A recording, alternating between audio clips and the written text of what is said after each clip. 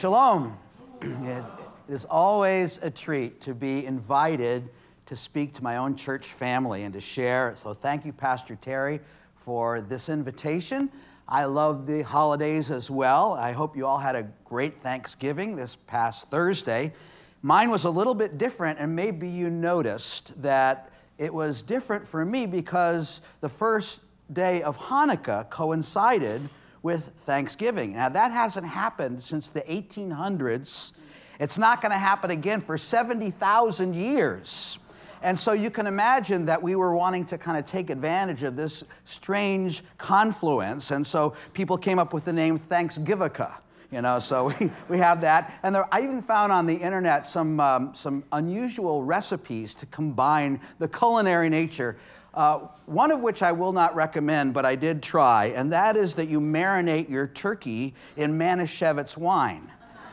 And it actually tastes great, tasted like turkey, but the bird turned out purple. I had a purple turkey for Thanksgiving. So it was an interesting experience. And of course, we're still celebrating Hanukkah. It goes for 8 nights. Tonight's the 5th night, leading into this wonderful season of which we're kicking off our service today with the idea of embracing this journey towards the Christmas movement. And, Pastor Terry asked me to address the idea of embracing the promise. So often when we think of Christmas, we think of something that happened in the past that's still relevant for us today. And while that's true, I want us to flip it around today and think about the promise as it has been anticipated, something that is yet to be fulfilled, as the Jewish people received that promise. And it's been a sense of anticipation, also a sense of irony and wonder and concern. I remember maybe some of you saw the musical and the movie Fiddler on the Roof, and all of the travails of the Jewish community there in Russia during the 1700s and the 1800s. And there was a scene towards the end where the village of Anatevka, where Tevye and all the other Jewish people are living, is undergoing extreme persecution, a pogrom as they call it, to such an extent that they all had to leave. And there's some kind of lighthearted, momentary banter. One guy says, I'm going to Chicago, America. And the other guy says, I'm going to New York, America. We'll be neighbors, And so but there's this sense of, loss of what was. And one of the young men turns to the rabbi and he says, Rabbi, for so long we've been waiting for the Messiah. Wouldn't now be a good time for him to come? And the rabbi says, my son, we'll have to wait for him somewhere else. So there's this poignancy of the Messiah and the promise of his coming. And even because it seems so long now, a bit of cynicism that has developed. And many have given up waiting for that promise to be fulfilled altogether. And I guess that cynicism is also a part of our society. We've been talking a lot in the news today, these days, about the promise made and not necessarily being kept. There's a lot of controversy. And I think all of us have had the experience of having someone, maybe someone very close to us, make a promise and then break it, and how that makes us feel. Or perhaps on the other shoe, the shoe on the other foot, is that we've made a promise that we found ourselves unable or unwilling to keep as well. And so there's this sense of cynicism that develops about promises. Yeah. That's going to happen. And, the poet once said that a promise made is a debt unpaid. So there's a contractual nature to promises that seems to have failed us, and we get cynical. But the one thing that we can know for sure is that God keeps his promises. A promise is only as good as the person making it, and God never breaks a promise, never. And we can count on that. And as we enter into this season and look at this promise and look to embrace the promise, we can find how has God kept his promises in the past. And then we can be encouraged to believe his promises for us for the future. And I want us to think about it in terms of a jigsaw puzzle. Some of you perhaps are fanatics about jigsaw puzzles. I'm not, but we all have had some experience of putting them together. And each piece of the puzzle has a different hue and color to it. And as you begin to put the pieces together, an image starts to develop and you begin to see a picture. And so all of those puzzle pieces are a part of the promise, but the full picture is what we're looking for. And there are literally hundreds of those puzzle pieces in the Tanakh, that is the Jewish Bible, the Jewish scriptures, that were part of God's unveiling of the promise that has been anticipated for so long by the Jewish people, and which we believe today is a promise that has been kept. And I've just selected a few of them. You can see in your handout some of these puzzle pieces that come together beautifully to show us this amazing promise. And the first one, and each of them, by the way, has a backstory to it that's helpful to unpack. And the first one is from Genesis chapter 3. And for those of us who've read that part of the Bible, you'll remember that this promise comes to us out of deep tragedy. The greatest tragedy that happened to humanity, the story of what happened in the garden. And we know that God had given this idyllic situation for the first human beings to enjoy. The fruit of all these trees, just a peaceful situation, but he gave us also something that we were to do. He said, there's just one tree I don't want you to touch. I don't want you to eat it. And because if you do, you're going to die. And that was another kind of a promise, wasn't it? You know, we know about those kinds of promises. Don't put your hand on the hot stove because I promise you it won't feel good. And so God said, don't eat from this tree. And it's not about forbidden fruit, is it? It's about a trust relationship. And the relationship, as we know, ultimately gets broken. And so in chapter 3, God is actually speaking to the three different players in this drama of this great tragedy that occurred at the very beginning in the distant past. And God speaks to the man and he says, you know, because this relationship of trust has been broken, you're going to toil. And it's not going to be like it was in the garden where everything was there for you so easily. The sweat of your brow, you're going to bring forth fruit with thorns and thistles. It's going to be a tough life. And we've seen that work its way all the way into the 21st century, haven't we? To the woman, he said, you know what? You are going to have pain in your life as well, especially in bringing forth children. And even in your relationship with your husband, it's going to be strained. You'll see it. We've seen that as well. But this passage in your handout actually comes when God speaks to the third player in the story. Remember that one? The serpent. Now, the Bible and other places calls that serpent Ha-Satan. That's Hebrew for the adversary. We use the term Satan because Satan, in the form of the serpent, began this trouble by tempting the woman. And the rest is history, as they say. And so God actually addresses the adversary, his adversary and the adversary of his creation.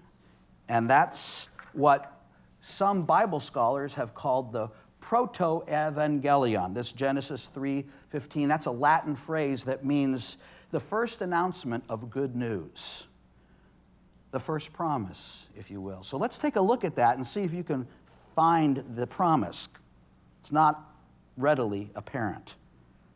God says, and I will cause hostility between you, that's the serpent, or the adversary, Satan, and the woman, and between your offspring and her offspring. Doesn't sound like much of a promise yet, does it? But that word offspring kind of starts to give us a hint of something, because it's an unusual phrase. In Hebrew, it's zerah, which means seed.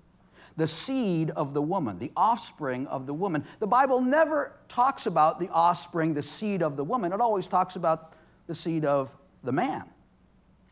And yet here we find that phrase, that strange phrase, to indicate that there's something about the offspring of a woman that's going to engage with the adversary. And more than that, look what it says. he, that is the offspring of the woman, will strike your head. Now remember, we're talking about a serpent. What happens when you strike the head of the serpent? That's how you kill it. Not the tail, not the middle, but on the head. You crush that head and you change the circumstance. But in the process, God says, you, the serpent, will strike his heel. It's going to be a painful encounter. But ultimately, this offspring is going to reverse the brokenness, the tragedy that began in the garden. And that is a promise that begins the jigsaw puzzle for us. And just a few chapters later, we find the promise of that offspring being narrowed, and the color and hue of these jigsaw puzzle pieces begins to be more defined when God says in Genesis 12, the Lord said to Abram, remember him? Abram, leave your native country, your relatives, and your father's family, and go to the land that I will show you. Okay, so at this time, Abram, the Bible tells us, was living in what's called Ur of the Chaldees, and that is where today we find the country of Iraq, right by the river Euphrates. That's where he was. And when he first encounters God, God is going to extend the promise to him and narrow the focus for all of us to see. And he says, here's how you enter into that relationship with me, with faith. Faith in the promise. So the promise that began in tragedy is now strengthened by the exercise of faith. Abram, when you do this, when you enter into this promise with me, here's what I'm going to do for you. Verse 2, I will make you into a great nation. Now this is extraordinary, certainly for Abram and his wife Sarah, because you see at the time they were in their 70s and they had no children. And so all of a sudden God says, because of your faith exercised toward my promise, you're going to have children, and not only children, but they're going to become a nation, and a great nation. And yet it would seem that God hangs this precious promise on a very thin thread. The lives and the future of an infertile couple. But God loves to show that he keeps his promises, you see. And so he says, here's what's going to happen. Not only the nation will be great, but I'll make you famous. Here we are talking about him thousands of years later. And all over the world, everybody knows about this guy, not because he was so great, but because God is great. And he keeps his promises.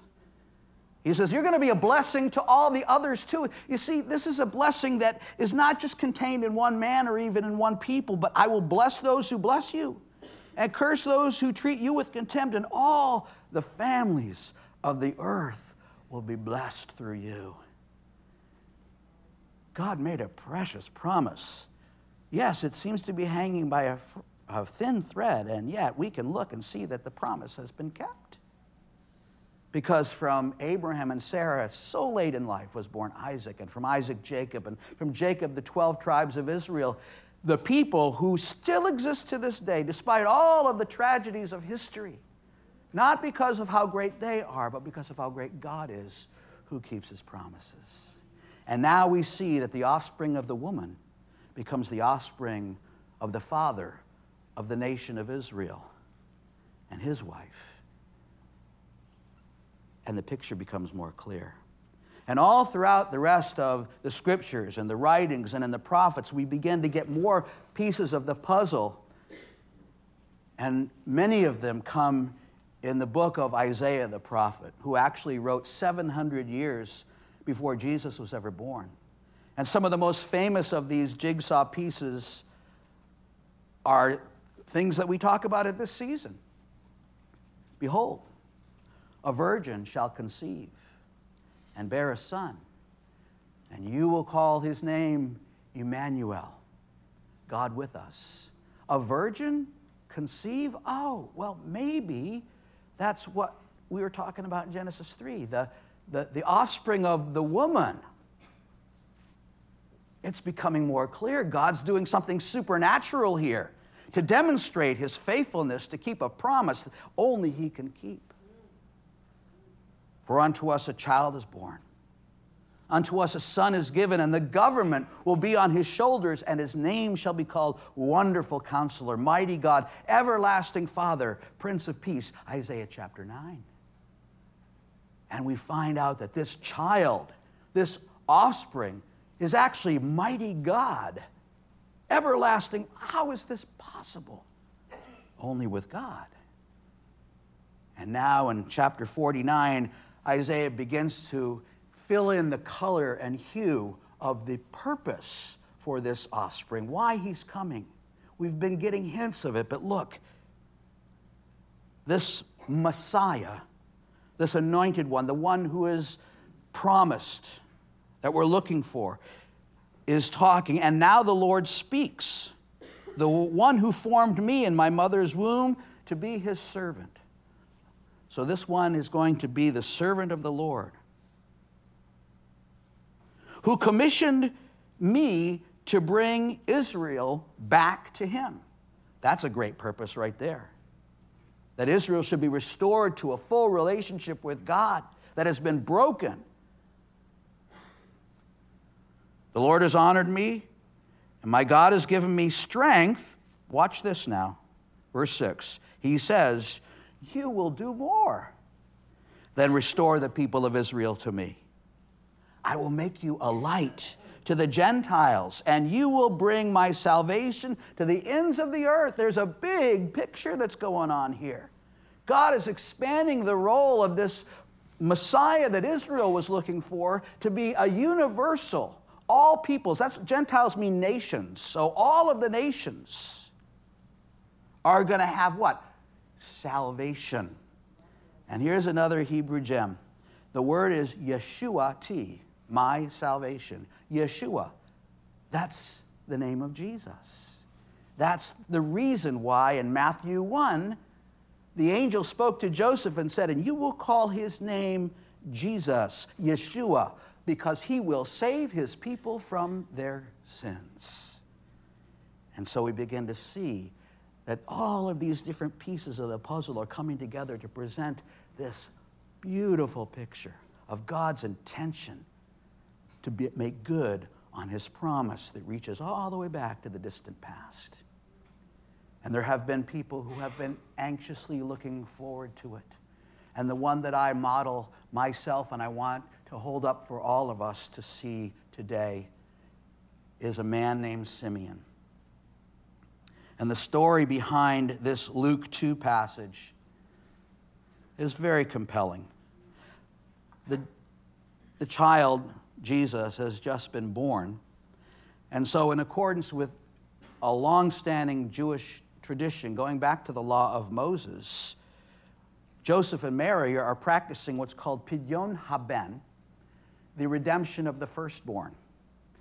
When the first child of the family comes, the parents are obligated to take that child up to the temple to offer an offering in thanks to God for opening the womb, for providing an heir, the offspring. And there is Jesus, and we can just picture the scene of the couple coming, the baby maybe in Mary's arms. And they come into the temple, and they don't stay anonymous.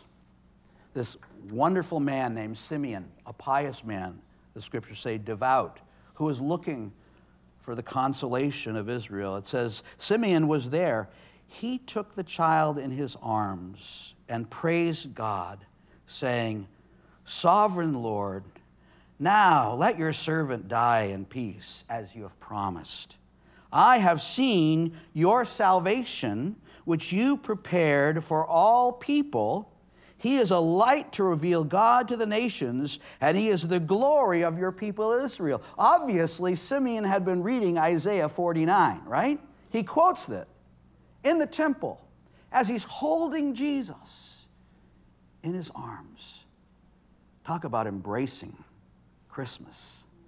Simeon wasn't looking for a king riding in on a white horse with an army. He was looking for the simple and yet profound. And that's how God speaks to us as well. He confirms his promises in wonderful ways. And I just have a few thoughts of application coming from these jigsaw puzzles, because when we see the picture and we realize the faithfulness of God over the years, we can see that we likewise, as we embrace the promise, find a personal promise for us as well. He's so faithful. But that faithfulness comes to us out of brokenness. God speaks to us in our brokenness. The promise is extended to us in that brokenness that we all share in, and it provides us with tremendous hope. I think that all of us have experienced brokenness in different ways. I've been impacted myself. A devastating thing happened, a relationship that was broken, that made me feel as though all of what my hopes had been for my life were dashed. And, if God had asked for my advice, I would have been able to take a pass on that. But it wasn't to be. And so in that moment, in that season, I realized the promise of the scripture that says God is near to the brokenhearted. And he came near to us through this Emmanuel, God with us. And so often when we struggle with those kinds of experiences, and maybe some are in that moment right now where it's just happened, we get the feeling that all of our hopes are dashed. And we're disqualified from whatever it was that we aspired to. I understand that. But as I was looking at this promise that came out of tragedy so long ago, I realized something special. And that is that the woman who was the first one to participate in what was ultimately that broken relationship also was used by God to bring about the reconciliation. God doesn't disqualify those who come to him in their brokenness. He is near to the brokenhearted, so that no matter what experience we're having in our lives, not only does God restore, but he actually uses sometimes in a wonderful way the experiences of our brokenness to strengthen us and to allow us to give that strength to others, to give us hope for something that we never anticipated, that we never signed up for, and yet that God intends for us all along. O sovereign Lord. And I think God speaks to us not only in our brokenness, but he speaks to us in our tentativeness and our narrow limitations, and expands our vision. Despite our limitations, God said to the Messiah, you're going to be my servant, but it's not enough for you. It's not enough just to restore Israel to me. I'm going to do much more than what has been thought would happen through your life. And that's really important for us too. Especially in a season where there's a lot of emotional baggage sometimes we carry with us, and we look and we get discouraged. And in my experience, one of the best things to do when we find ourselves in those places is to get our eyes off of ourselves. To say, God, what do you want me to do to be your servant? Because if we love him, he's already told us that. Just like Jesus, we're to be his servant, to bring light to those around us. And so when we look away from ourselves and look to him, he expands our vision and enables us to see the problems of others and to help. And that's why I was so grateful to know of this giving calendar, this catalog the spirit of Christmas as a very practical thing that we can do coming out of today. Take it home and pray, God, expand my vision for what you want for me as I approach this Christmas moment. Look for ways that God can tell us how he wants us to serve him and to help others. And he'll do it because it's part of his promise to take the broken things of life and make them whole and use them for his glory. What greater purpose could there be for us? But of course, the Simeon story really resonates. What a beautiful picture that is of the puzzle coming together. We're talking about embracing the promise, and here's this man who had been waiting and longing and looking for the fulfillment, and then had the privilege of holding it in his arms, the promise kept. I have to tell you, I have 2 children who I love with all my heart, but a year and a half ago, I entered a very exclusive club. It's called Grandparent. And my little granddaughter, Nora, when I was able to just take her in my arms, the joy, it came at a time where I was discouraged, and it all melted away because there's such hope and promise. She looks at me, she calls me Baba. She says, I love you, Baba. And when that happens, man, all is right with the world, right? Some of you know what I'm talking about. But think about how much greater it is when we, like Simeon, embrace the child of the promise, of hope, of the grace of God that comes to us through him. As we look forward in our lives, we can anticipate that the God who was faithful in the past to keep each and every promise will likewise be faithful to us as we embrace the good gift that he gives, as we embrace Emmanuel, who is God with us. Now the band's going to actually sing my favorite Christmas carol, which is O Come, Emmanuel. Maybe you've heard it. You'll hear a different version. But think about the promise to you in Emmanuel as they sing. First, we're going to have our time of giving, and let me pray for us.